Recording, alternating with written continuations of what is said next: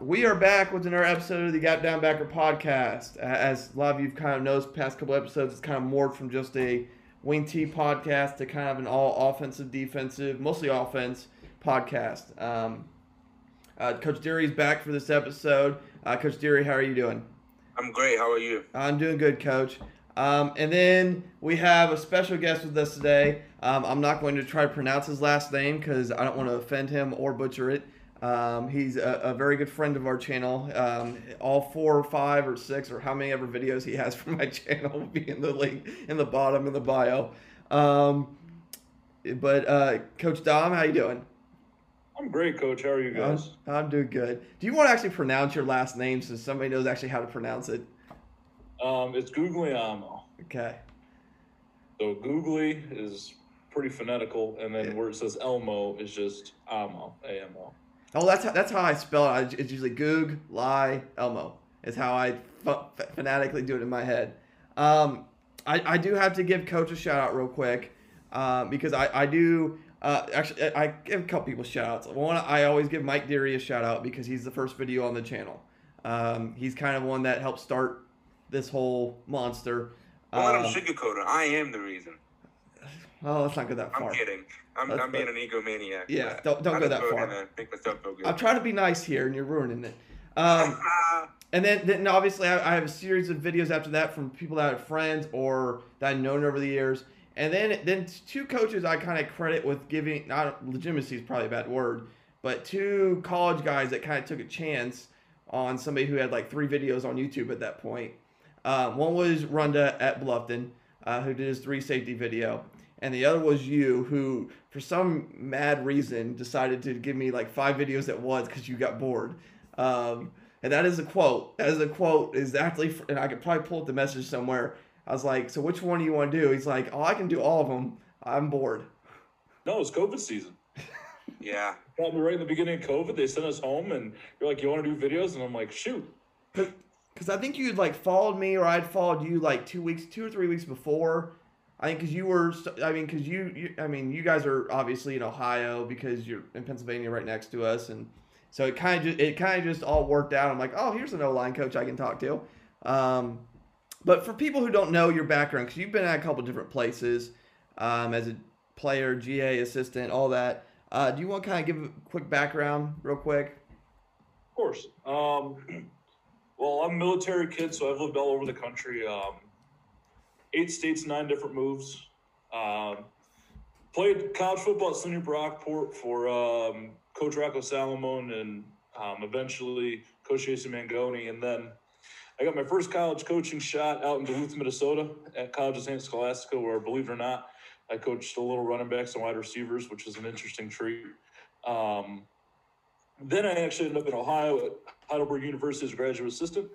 And 2 years and 8 months ago, the running joke is I tricked Coach Higgins into hiring me here at Keystone and Coaches O-Line, and it's been an awesome process. So here I'm the O-line tight ends guy and the recruiting coordinator and work with the strength. So. Okay. I mean, I can make a joke about tight ends in your system, and they're just glorified linemen. But I'll be nice because I've had a couple of your stats. I mean, heck, your Keystone and Utica, I've had probably about half the staff on both. Obviously, your head coach did something for our state clinic, which our virtual state clinic. Your offense coordinator has been on my channel. Your receivers coach just did a podcast. That'll be out way after this because that's the special teams podcast. That's a whole nother minefield of like 27 episodes that go through the end of May. Because I grinded those out. So I appreciate you coming on. Today we're going to, for people who didn't look at the bio and just click on stuff, we're going to talk spread out protection. And part of the reason is, well, one, I'm an offensive coordinator now, so I'm very curious on anything offense. But 2, it is kind of like the general high school pass protection at this point. Like, it's how high schools deal with kids with bad arms and getting them out of the pocket, or bad protection, getting them out of the pocket, or if you have that mobile quarterback, getting them out on the edge to where he can run or throw. So that's kind of what Coach, we're going to do kind of like Q&A with Coach, and then he's going to show a couple clips at the end He's going to try to talk through them, and we'll kind of pretend this sounds smart. Me and Coach Derry will, because Dom's the real guy. But let's first talk about sprint out, Coach. You guys do a little bit of sprint out there at Keystone. Kind of what are kind of your like base rules, kind of your foundation, kind of how do you teach sprint out to your O linemen? Well, sprint out is, you got to understand what it is really for us. I mean, it's getting the pocket move. And like you said, you got to let the quarterback be athletic, and if your quarterback is arm deficient, allow him to get on the move and make a quick dump, whether you're running it to a smash or almost a mesh type concept. But really what it is for us is the defenses need to read something. They do. That's their job. For me, the need to read aspect is what the best part about it is. So where we do sprint out, we do outside zone steps with our front side tackle all the way to our backside guard, and then we gap seal our tackle, our backside tackle. So it looks just like an outside run play. So what that does is, for programs that have a quarterback that, I'll go on the positive side here, excels in a sprint out way, or has an offensive line that is good at outside zone maybe, or is not that great in pass pro, it uses the defense's need to read against them. Because when you're doing outside zone steps, are you really getting a pass rush? Yeah. No, they're reading. They're reading where you're going. They're spending more time figuring out what you're trying to do and why that guy is gap hinging, or why the tailback is blocking back or lead blocking. And they're trying to figure out what the hell's going on. Use their need to read against them. And you're spreading the defensive backfield out. So the pocket's moving, the quarterback's moving. The front side might be contained routes like a smash concept, but the backside, they're dragging all the way across formation. So it's kind of throwing a lot of stuff into a blender for the defense that they just can't keep up with mentally sometimes. That's why you see those mobile quarterbacks in the NFL, like the Patrick Mahomes and stuff, they'll keep him, other than Super Bowl naturally, but they'll keep him moving against these pass rushers they can't handle, because once you start moving the pocket, most of those pass rush moves, the defensive lineman's anticipating maybe a one-arm step, maybe which we call a drummer boy punch. Maybe they're waiting for you to retreat so they can cut underneath. It takes away all those keys away so they don't get a real pass rush. Yeah, they're trying to cross your face, and if you're trying to cross your face, they're not getting the quarterback. When it meets you guard, grass all over the place. You got to cover so much more ground, and I think the one thing from a defense perspective that really messes with anyone, you could probably go up to the NFL when you got a quarterback attacking the flank, moving out of the pocket, it makes that decision, the defender make a decision. Either he's got to come up and tackle you, or he's going to give up a 15-yard, 20-yard pass. You know what I mean? It's something that I was excited to listen about this podcast, because I think it's one of the, like, what I like what you do, and you run an outside zone stuff with it. So, like, my answer is, okay, if it's a rollout, I'll just have my play side linebacker rush him. You know what I mean? And just be the force player. But, like, can't necessarily do that if you're running other outside zone and stuff off of it. That changes everything. So I'm excited to kind of hear more of a nosedive into what you're doing there, because that is pretty good. So hopefully I can help my offensive staff out with that. Yeah, and if you think about it, the way we do it is we're taking those outside zone steps. It almost looks like a read option. It looks like outside zone. If you go formation to boundary, it's something different than you go formation to the field. Mm-hmm. Yeah, no doubt. FOB and you're running towards the boundary, they're like, that's not a lot of room, but then that smash looks really good because they're trying too hard to cover too little ground. Mm-hmm. And for the offensive line, and you want to keep it as simple as possible. In every video I said, you just don't want the guys to think. I mean, they're offensive linemen, they're smart, but don't let them think too hard. They're just run outside zone. Okay. Not to even navigate to the second level, the ball's already gone. Now, does the technique for you change at all? I mean, obviously the backside hinge, what I call hinge, is different. But for the other, is there any actual technique differences than when you? Because I know you guys run zone schemes anyways. Is there any difference from your wide outside zone and your sprint out in terms of the actual footwork or the hand placement for the technique? No, because we're shuffling anyway. Okay. So we're doing that drive, catch, shuffle, keeping our shoulders just square to the line. And also what that does is it's harder to, it's the reason we transition from the outside zone where you're turning your shoulders, taking the bucket step and then going and throwing your inside hand up to that shuffle is because that shuffle is using so many different things that's one more thing the defensive guys have to think. Because if you're uncovered, we're going to take that shuffle step in inside zone. Same shuffle step to look at that uncovered gap before we navigate to the linebacker. If they're seeing that in inside zone, now they're seeing that in outside zone. Well, I like it too because I think when I coached in the wing team, we were a big jet sweep team. We kind of got away with the bucket step as well because I think when we got away from that, it stopped penetration too. I think a lot of defenses are getting a lot better at stopping outside wide zone and even zone just by getting penetration and getting them. You might reach me, but I'm going to disrupt your play. But now when you shuffle, you got more weight going forward and you're stopping penetration too. I forget who I saw. It was a state clinic who I saw. I was just like, that just makes too much sense. It's kind of too old school to be doing a bucket step reach. And I mean, if you get there, great. If you don't, well, you just blew up the defensive guy's going to blow up that play. Well, that's where, as like offensive coaches, we got to start finding answers because you defensive coaches, because wide zones become the popular thing right now.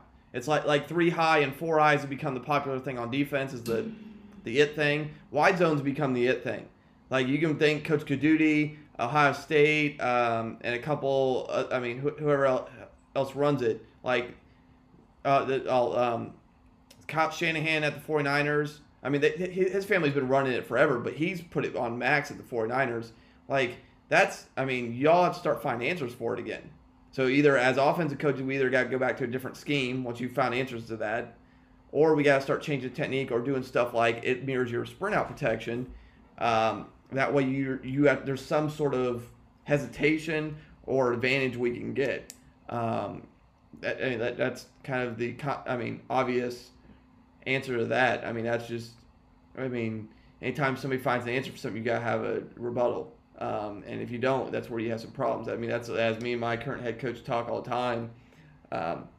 Start looking at scheme stuff. Okay, if they do this, what's our answer for this and this? What do we have that built into our system yet? Because if we don't, we need to figure that out.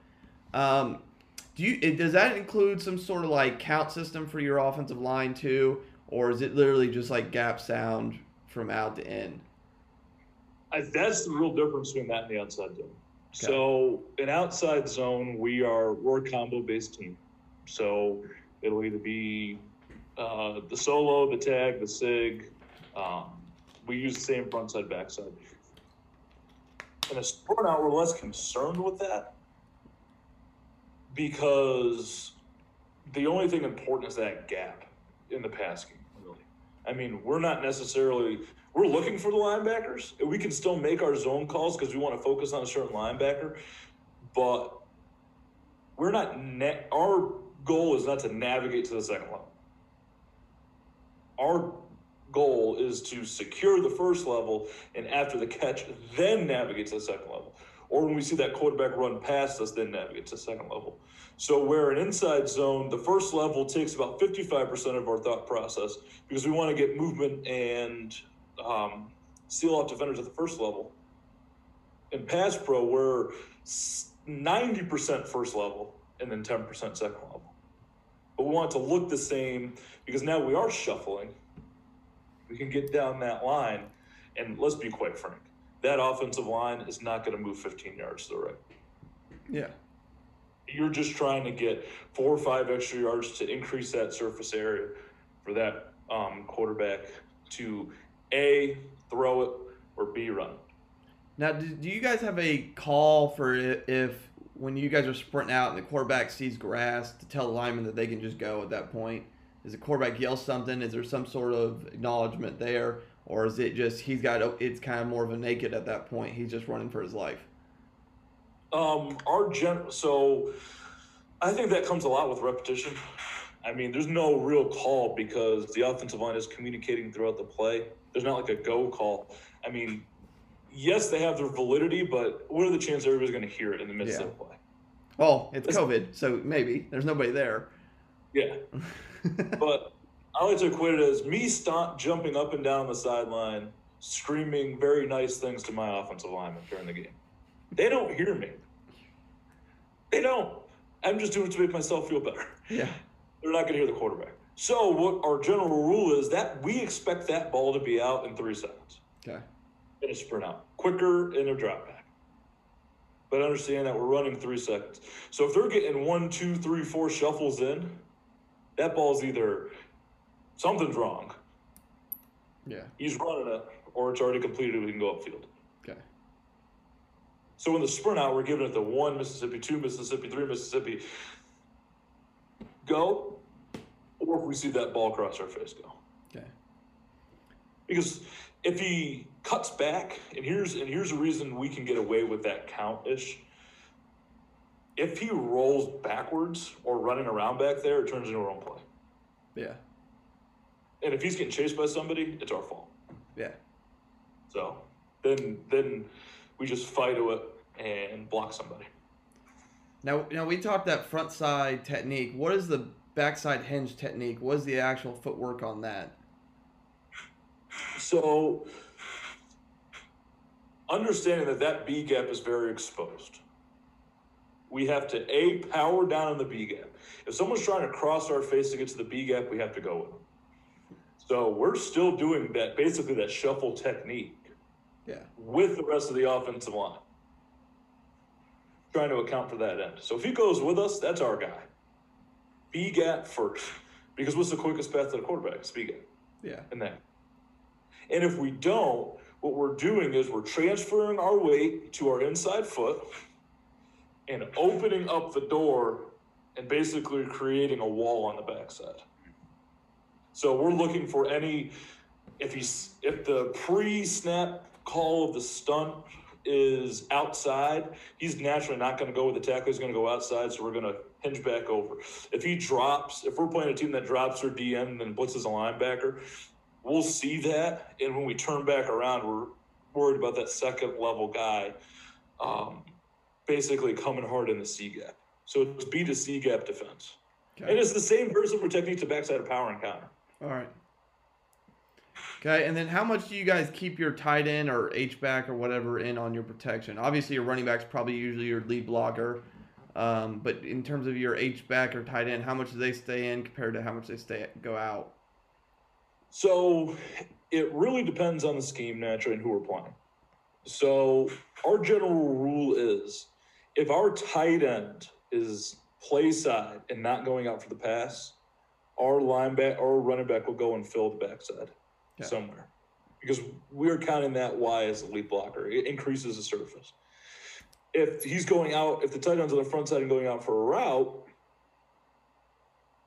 then the tailback needs the lead block. Okay. So it's basically whatever we're scheming that week. Like if we know our tight end can get open coming off the line, which happens quite often, even if it's a quick something, like spot route. It's hard to say percentage-wise because naturally it's all based on what we're seeing. Or if we know that if we start rolling our quarterback out or moving our pocket like that, or even running outside zone, and they're sending in a corner, no matter what, to stop the outside zone play, if they're sending a Sam, we're going to keep that Y in. And we're just going to use the tailback to fill in the back and use him as a blocker. It's all based on the defensive tendency. And it's something that we can change mid-game just based on the call because we have pass combinations with the tight end involved and without the tight end. Yeah. And if we put the tight end on the backside, he becomes the gap sealer. and the tackle adds into the slide. So it's a 5-man slide, tight end gap seal. So he's sealing for the C gap, coming back out for the D gap. Hand placement. What does the hand placement for your offensive line look as they're? I mean, you obviously says it's square shuffle, but what does their hand placement look like during that? We're a big hook team. Okay. So the double under style thing. But if we're in that, we're more of a we're carrying our hands just like we would in pass pro. Okay. Because because we're not penetrating up the field, this kind of doesn't help us out as much. Mm-hmm. Penetrating up the field, the hook is really good because you're redirecting the force up, you know. But if you're sliding, then it kind of this kind of defeats the whole purpose of doing it. Okay. Sprint out protection. Sprint out protection. Basically, all the sides I have. The purpose of the sprint out blocking scheme, drills. Drills are huge when solidifying this. Gap seal. So the reason we do it, like I said, get the pocket moving, allow the QB to use athleticism. We're going to take the nice way of talking about quarterbacks here. This guy has an outside run. The need to read, we want to abuse that with the defense. If they need to read, give them a chapter book, baby. Like, make them read Harry Potter, not Cat in the Hat. You know how as an offensive guy, I played O-line for some great offensive line coaches. So we're always smarter than the defense. Sorry, coach. So we need to make them read chapter books so they get confused. And I know our D-line coach is going to watch this shit, shake his head at me, but it's okay. And spread the defense out with the cross formation routes. So here's what our sprint out protection really looks like. As you see, it's very easy to install for our guys. Outside zone steps. For basically the front side of the offensive line, and then a gap seal for the back side. And then you kind of mentioned that back there is kind of, I don't know, is more of your adjuster, essentially. He can go where you need to go. Okay. Yeah. So here we've got center, guard, tackle, tight end is in the blocking scheme. Yeah. So we don't need him in the front. You might as well help out the tackle on the back end. Okay. Or go off for a route. I mean, it depends. Whatever. Our OC's a skinny dude, so he draws up all these things. And I just get hey, how do we block this? And I either say like this or it's going to be very difficult. And he goes, okay. Yeah, there you go. We have a very good working relationship, Coach Smith and I. Good. Drill work. I'm a very simple drill work guy. It doesn't need to be fancy. Gotta fit what you do. Yeah, I mean, the simpler the drill, the better.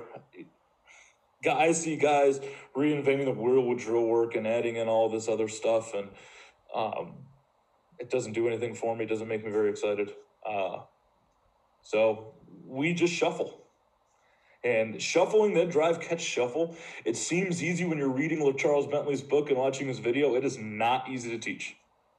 It is not easy to teach. The more time I spend teaching these guys how to ski back and forth and in the weight room over cones and stuff is huge. One thing I did learn this offseason clinicking is a lot of offensive line guys will say, oh, you got to get your pads lower. I think that's kind of a outdated way of coaching it. Low hips. Because how are you going to get your pads lower? You don't want them hunched over, right? Yeah. Look at their hips. Hips are your focal point. Drop your hips. Avoid lower your pads because then you get a leaner, and that's like a defensive lineman's dream, is a leaner. If you sink those hips and you're stout in there, it's a coaching point that's more versatile and easier for somebody to correct than lower your pad level. You're the second O-line coach I've talked to the past couple weeks that's kind of mentioned that. When I mean, me and you talked before you came on about OU's O-line coach, but he mentioned a lot of things about ankles and hip depth when he was talking his half man, half slide stuff as well. Yeah, it's all about the hips, all in the hips. You just validated my point that I came up in the office when I was making this presentation today. So I appreciate that. Base integrity is huge. You can't have their feet get too close together. I mean, that's just standard football. And active eyes, you need to be looking everywhere. If one guy leaves, one thing I do with my offensive line, and I've made a preference, or I set a precedence of it this year, was I'm teaching them how defensive players roll. So my offensive line now knows how to read a defensive backfield. It was the best thing I've ever done because now they know at a higher level that if one guy leaves, somebody's going to replace him. Okay. And it's really not that hard to teach. Hey, that safety's going to come down and replace this guy. It doesn't need to be scientific. They just need to know who's replacing what. And if you're scheming and you know that if you're seeing a two safety look and one of their safeties is always down further, if he's going to replace, then they look and they're like, oh, the depths of the safeties are off. I wonder where the pressure's coming from there. So, drill film, this is our fine young men. This past fall in our COVID practices, we're just working on the shuffle. Boom. Keeping that integrity, keeping our eyes, and getting a couple shuffles and jogging it through. We use QB step overs. The boards are great, but they're a pain to move. And you can, QB step overs, you can put 2 or 3 together to get what you need. So they're staying nice and tight with their upper body, hands active, keeping their feet integrity or their distance integrity in the bottom half of their body. 77 does a really nice job here. He's got quick feet, boom, shuffles. It's like cutting butter. Does a great job. Boom, boom. And we just want them all in unison. I think that's a true test if your guys are working together. And this is actually a good clip, and the reason I included it, look at 64. He gets his feet too close together, and that's going to cause a problem when we start adding pressure. Let's look at his feet here. Both of them. Yeah. That's not a drive catch. That's a step and drag. Yeah. And when you get your feet too close together, then you become, I'm a Jewish guy, like a dreidel. Top, if you prefer. You get toppled over. Yeah. That's funny. I got a room full of a bunch of comedians. And then this is what you asked, like, the gap seal. Stay square in the B gap seal. You got to keep your hands active. I mean, I love Coach Strollo, and he's been a really great mentor to me, but I hate the term rolling the meatball.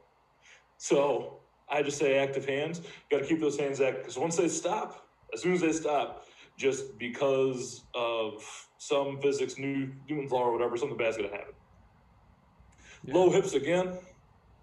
Base integrity, base integrity, base integrity.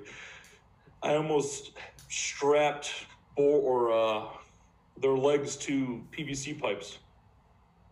I got so frustrated with gap integrity that we actually do it in our position aspect of our weight program. Active eyes, you want to be looking all over and protect the inside first. Quickest way to the quarterback. Quarterback, as much as they're prima donnas and they wear pink towels and stuff, they're still ours. They're our prima donnas, so we got to keep them upright.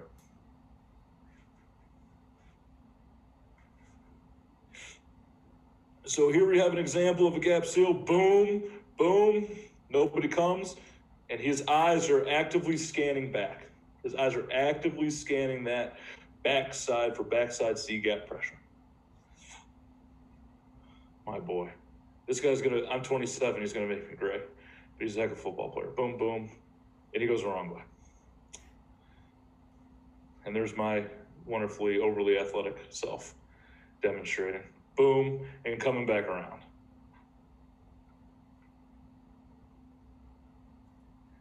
So, gap seal, it's very important for us. We'll go back to 64's clip. Good job taking care of the inside and then slowly bleeding back outside. Yep.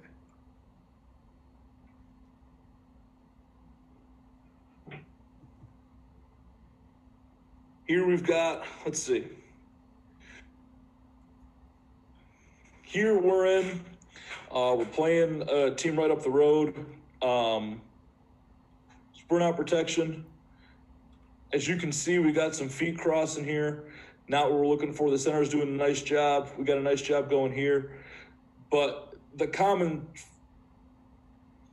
point here is we're all moving this way. Yeah. We're attempting to keep our shoulders square. This is 5 freshmen. It's not going to be perfect. Yeah. I mean, we're a young program. But the concept of the play is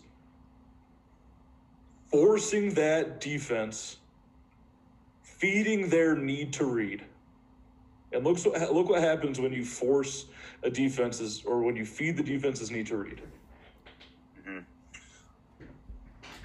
You got 52 panic, and he's their force player, and you kind of bought more time. I mean, I teach that exact technique. If you can't get there, find a flat or a dump off pass and move on. But, I mean, he should have got there a lot faster, but he had to think. You got to think.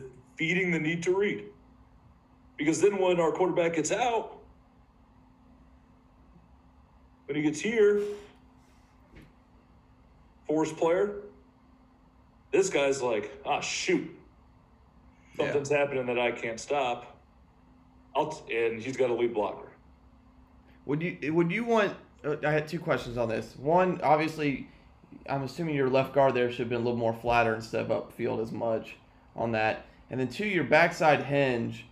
Obviously, you said these are all freshmen. You're a very young pro. You got 1 or 2 seasons, full seasons in at this point, or so I'm going to guess his footwork probably should have been more towards what we saw in the clip before than kind of just staying there and trying to catch.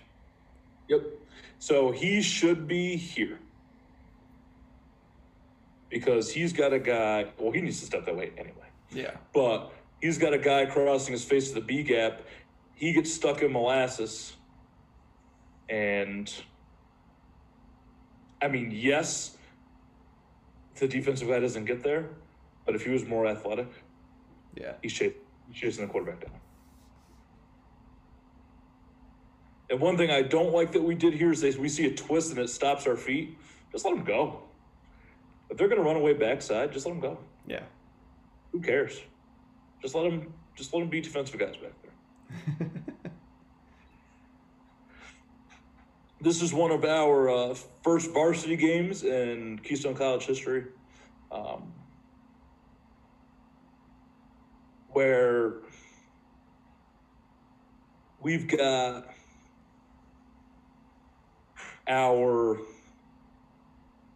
we schemed that because the guy was so wide, because the DM was so wide, we're gonna pin him down with our extra lineman here. So we pinned him down. The offensive line, look at that. It almost becomes a fold technique at that point. Yeah. I mean, that's our grilled cheese concept. Our GC, I mean, it's not really guard center, but yeah. But again, we're just eliminating that D end because he's so wide. Okay. And we're just going to move around them. Because they were playing that wide 9, like that old Eagles wide 9. Yeah. But feed their need to read. Where's everybody? Yep. Now, the rest of this play gives me heartburn. But... oh, my gosh. Yeah, I don't want to talk about it. But let's stop it right here before I get acid reflux. Feeding the need to read held up their entire defense. If he has the ability here, number 14, to just tuck it and go. Touchdown. Yeah. I mean, I can't see I don't see the wide zone of it, but I can only imagine there's not a soul open. And it's probably a good 5-10 yards right here. If he just goes for it now. Because, again, we're feeding their need to read. Oh, nah. Right? It took 9 of their defenders out just by keeping our shoulders square and running outside zone. Yeah. Because they don't know what's going on. It could be inside zone. It could be mid zone. It could be outside zone. But no, it's sprint out. You're keeping everybody condensed and running around the riffraff. Well, it makes them greedy, too. Yeah. or lazy too. You know, they're going to go underneath, make it look like they have a shot. Mhm. Now, do you obviously it's a more condensed formation. Do you ever go like Trey with number 2 and 3 split out wide? How do you go with nub support? I mean, if you got a guy outside the shoulder of the tight end that's kind of a tough guy to block. Yep. I understand this is more condensed than nub. Would you just send that guy to chip the outside defender? Yep. Okay. And he's going to follow his outside run rules in his count. So basically, they're running, if they're not involved in the pass, they're running their outside run rules. So they actually have fold variations within their outside run rules, and that's probably what we would run. Okay. Especially if we know, like we mentioned before, if we know they're going to send a corner blitz, just based on formation, alignment, FOB, whatever, we'll crack that guy. Or we'll guide him in and take him right out of the equation. Well, that's the good part about, and I've kind of trended that way myself, of having so many set rules, and to where like if there's a rule that's going to suit us better versus a kid or a specific scheme, you can just be like, this is what we're going to do this week. You don't have to reteach an entire philosophy. Mm-hmm. This is what we're going to do. And it's easy to change. It's easy to change one guy's assignment. Mm-hmm. And add it as a wrinkle, saying, hey, this week, instead of doing this, you're going to do this. Just like we did with the tight end with the wide nine. Just take him down. Now, how do you handle field pressures? Anyone that kind of sends the apex player, well, I guess you can send a corner to the field, but that's pretty hard. Is there an adjustment, a quarterback throw a hot route, kind of know where his hot route is, or just kind of chalk it up, get what you can, and move on to the next play? It really depends on the pass we have. I mean, he's going to have a hot route. I mean, we've actually had it not in a game situation, but in a practice situation where we have a really savvy running back that will, if he sees pressure like that, he'll flip his hips. Nice. Wow. Feel It good. actually turned into something that we schemed later in the season. But we usually try to give the quarterback an out. But in this formation, we have basically 3 tight ends in. So if we were in a real formation set, maybe like a 3-by-1 or a true 2-by-2, he would have an out for pressure. Do you do any leak stuff off your rollouts? Will you leak a tight end to the opposite side with the throwback stuff, or are you guys usually pretty set in stone thrown to the roll sprint outside? Year 1, we were pretty set in stone throwing to the roll outside just because we had all freshmen. Sure. I mean, we really limited what we taught the guys. Like, we wanted to be good at certain things. Mm-hmm. But once you start adding that backside out, the route was there. Mm-hmm. Yeah. But when you give them too many options when they're young, Sure. they're going to try to go for like the fancy action. We'll look at power, and I'll use power as an example of that. So we have a backside thing or backside gap really in power. Like you have where you're replacing where the guard pulls, you have that gap. And you see in the NFL all the time where running backs will take that and they'll get like 5 or 6 yards. Mm-hmm. I hate that because it teaches our guys that that's there. And we don't want them to take it right away. We don't want to take it anyway. But it might be viable if everything's all wadded up, maybe that bend back. But we didn't even touch that in year 1. Just because we wanted to limit their focus to their assignment. Because our year 1 philosophy was we want our base stuff installed. We want to be good at what we're going to be good at for years to come. And as they get older, we can add wrinkles in. So we go to 2021, what you just asked is that backside leak. Like, we could put the tight end on the backside and just leak him out just as a safety where the quarterback could just plant front side. It's kind of a long throw, but kind of gives him an out. What kind of coverages do you guys get the most? What do you struggle with the most at that too? Probably like a tight man. Okay, yeah. Man. How's That makes that? sense. Now, do you struggle with that just because mostly you're so young and the rest of the league has like a lot older kids at this point compared to you? Because I think once they get older and stronger, Yeah. have the guys that are going to be able to create that separation. What you experience too, you've seen it at this point. You've been in football, competitive football for 8 years. Some of those cats. So like you've seen an out route release, you've seen a comeback, you've seen it all. So you're a lot more comfortable playing man than even. I mean, it's just different. I mean, you're talking about a borderline kid versus a grown man at 22 years old. Yeah. You know, I mean, so part of it, I like running defending sprint outs. This is where I've ran into issues. I've killed teams in coverages with cloud, and then the quarterback takes off for 8 yards. And then I try to do some field pressure stuff, and somehow it doesn't work. So I've really struggled with, but I thought about doing a little bit more match quarters to trips or to the field. But the problem is, man, is when you do match quarters or even cloud, you never have anyone really for the quarterback. Yeah, because man, I always have someone on the quarterback. You know, because I mean, you can't just be playing man and disregard a quarterback and watch him take off for 20 yards because everyone's back to the ball. So that's something I never really thought about, is getting in man more.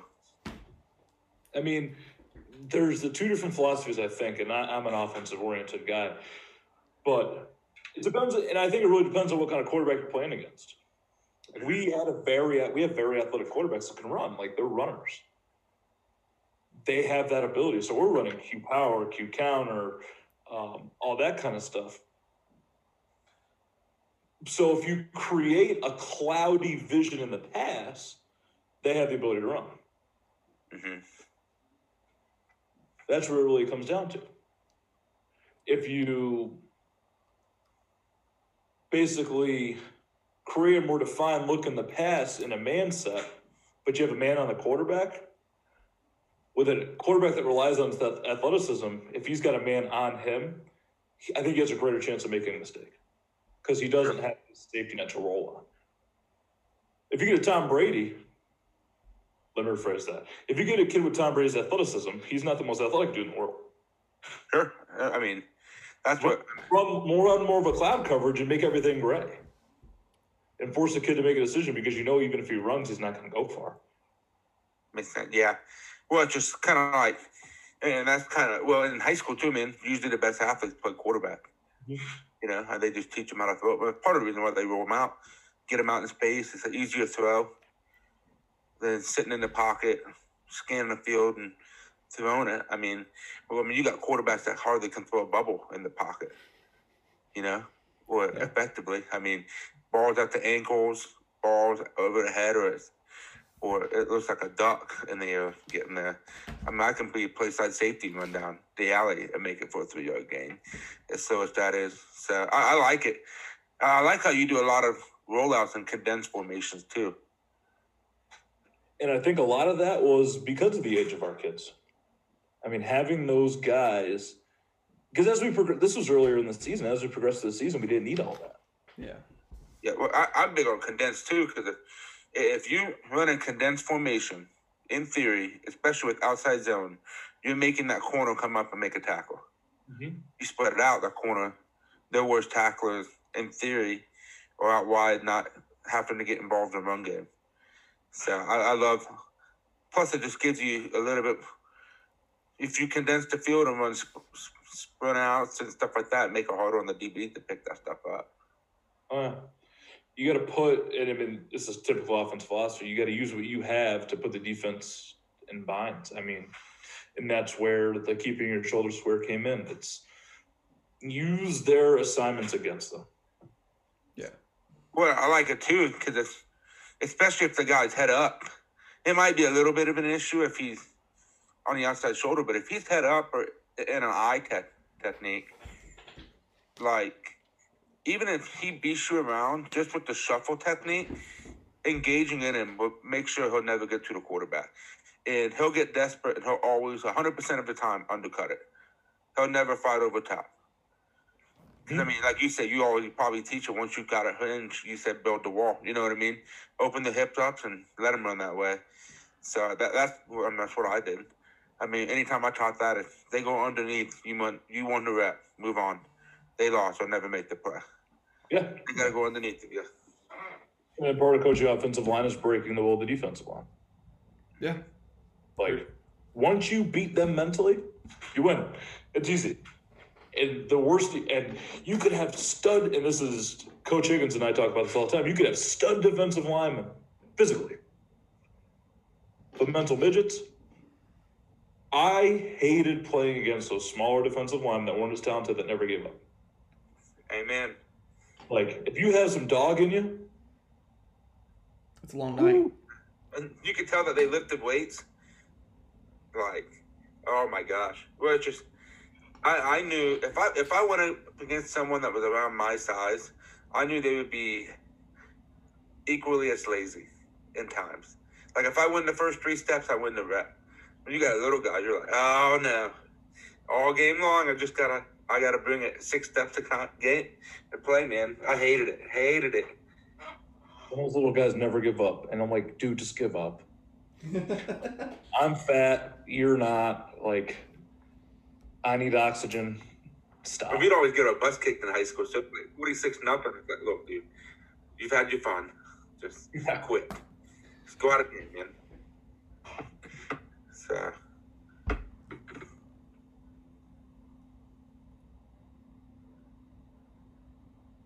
Oh, there you go. Here's a good example. Because they're wide 9, if you watch our left tackle here, boom, he knows that he's not coming in the B gap. Yeah. So he takes that courtesy step and he's back out. Now, would you argue that he probably should take a little bit more just in case the mic there? Because, I mean there's a little bit of a hole there at that point. So he should definitely, and twice as much. And I think he didn't look. So if he was thinking, if you looked here and did not see a tight end on the front side, yeah, he knows that he's not getting tailback help. So you're right, he does need to. And I gave him a plus minus for this because of that reason, because I graded on a 3-point scale for each play. Because he didn't, but I gave him a plus 2 out of 3 basically because he's so wide. Yeah. Like, he's a whole person outside of him. So he still could have taken a shuffle step in and come back out and blocked him. So I see both sides. Yeah. But he should have. And if you look here, our center kind of gets bogged down. He's a little late to the party. Yeah. Oh, something happened. He's a little late to the party. I have fat fingers. I just exited out. Off the snap, he's already not taking the footwork we need him to. He's too worried about the backside guy to. Yeah. Let 58, let our backside or guard take care of him. Yeah. B gap sound.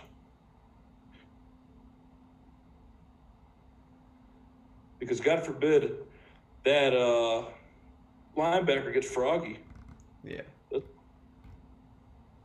if he gets froggy, you're some serious run through problems. This is your fear. Yeah. Like, this means he is hurting. He's getting smoked. And you don't have Pat Mahomes there who can just throw as he's falling to the ground. I've never seen anything like that like I did the other night. I had a quarterback coach from last year in the room with me, and I'm just like, I'd never seen a human being do that. I was like, the closest thing I've ever seen was maybe Brett Favre, but even that wasn't like slinging like that. I mean, throwing it, just like little flicks of the wrist, just here, like, and they're like almost pinpoint accurate half the time. It's just like like that last one where he was like falling to the ground as just zooming it, like that's just unfair. he did not have 1 ounce of quit in him until the end of the game. No. And I respect and I love Tom Brady because he's a great winner.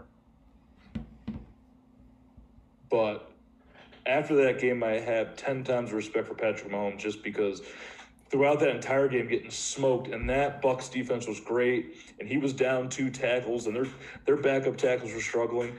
He's getting hit. Oh, not one hair of give up in that guy. Give me like a piece of his heart, like hair, and just take the heart out of it, and you could redo football. Yeah. Great.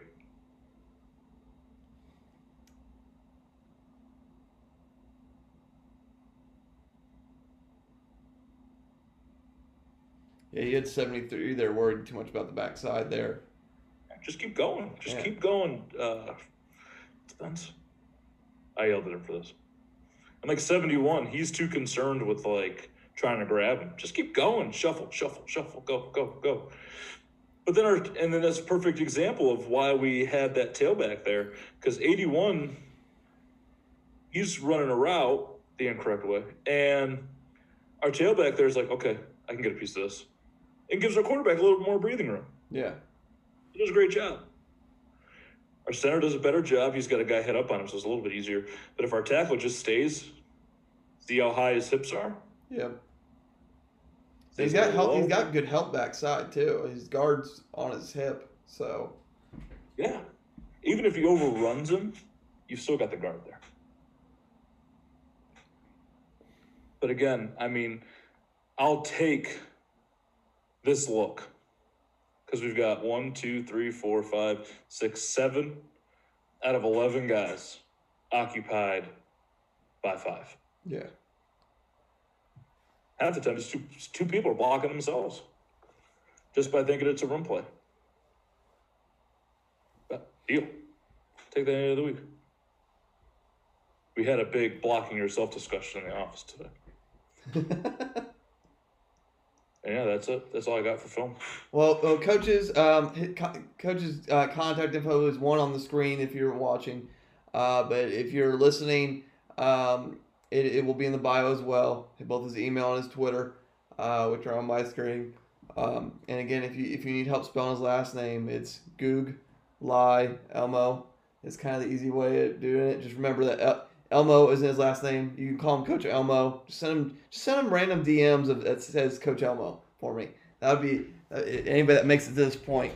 Or actually, what would be better is if people would do this, and this will tell me really how many people got to the end of this, is just send him gifs of Elmo on Twitter and just flood his. Please, that nothing would make me happier. I would. Oh, it'd be beautiful. But Coach, I thank you for coming on. I thank you for talking sprout protection. Coach is a good dude. Like I said, all his other videos will be in the bio as well. But at this point, I'm gonna wrap this up, and then me and Coach are gonna talk for a little bit. So that was our episode of the Gap Down Backer podcast.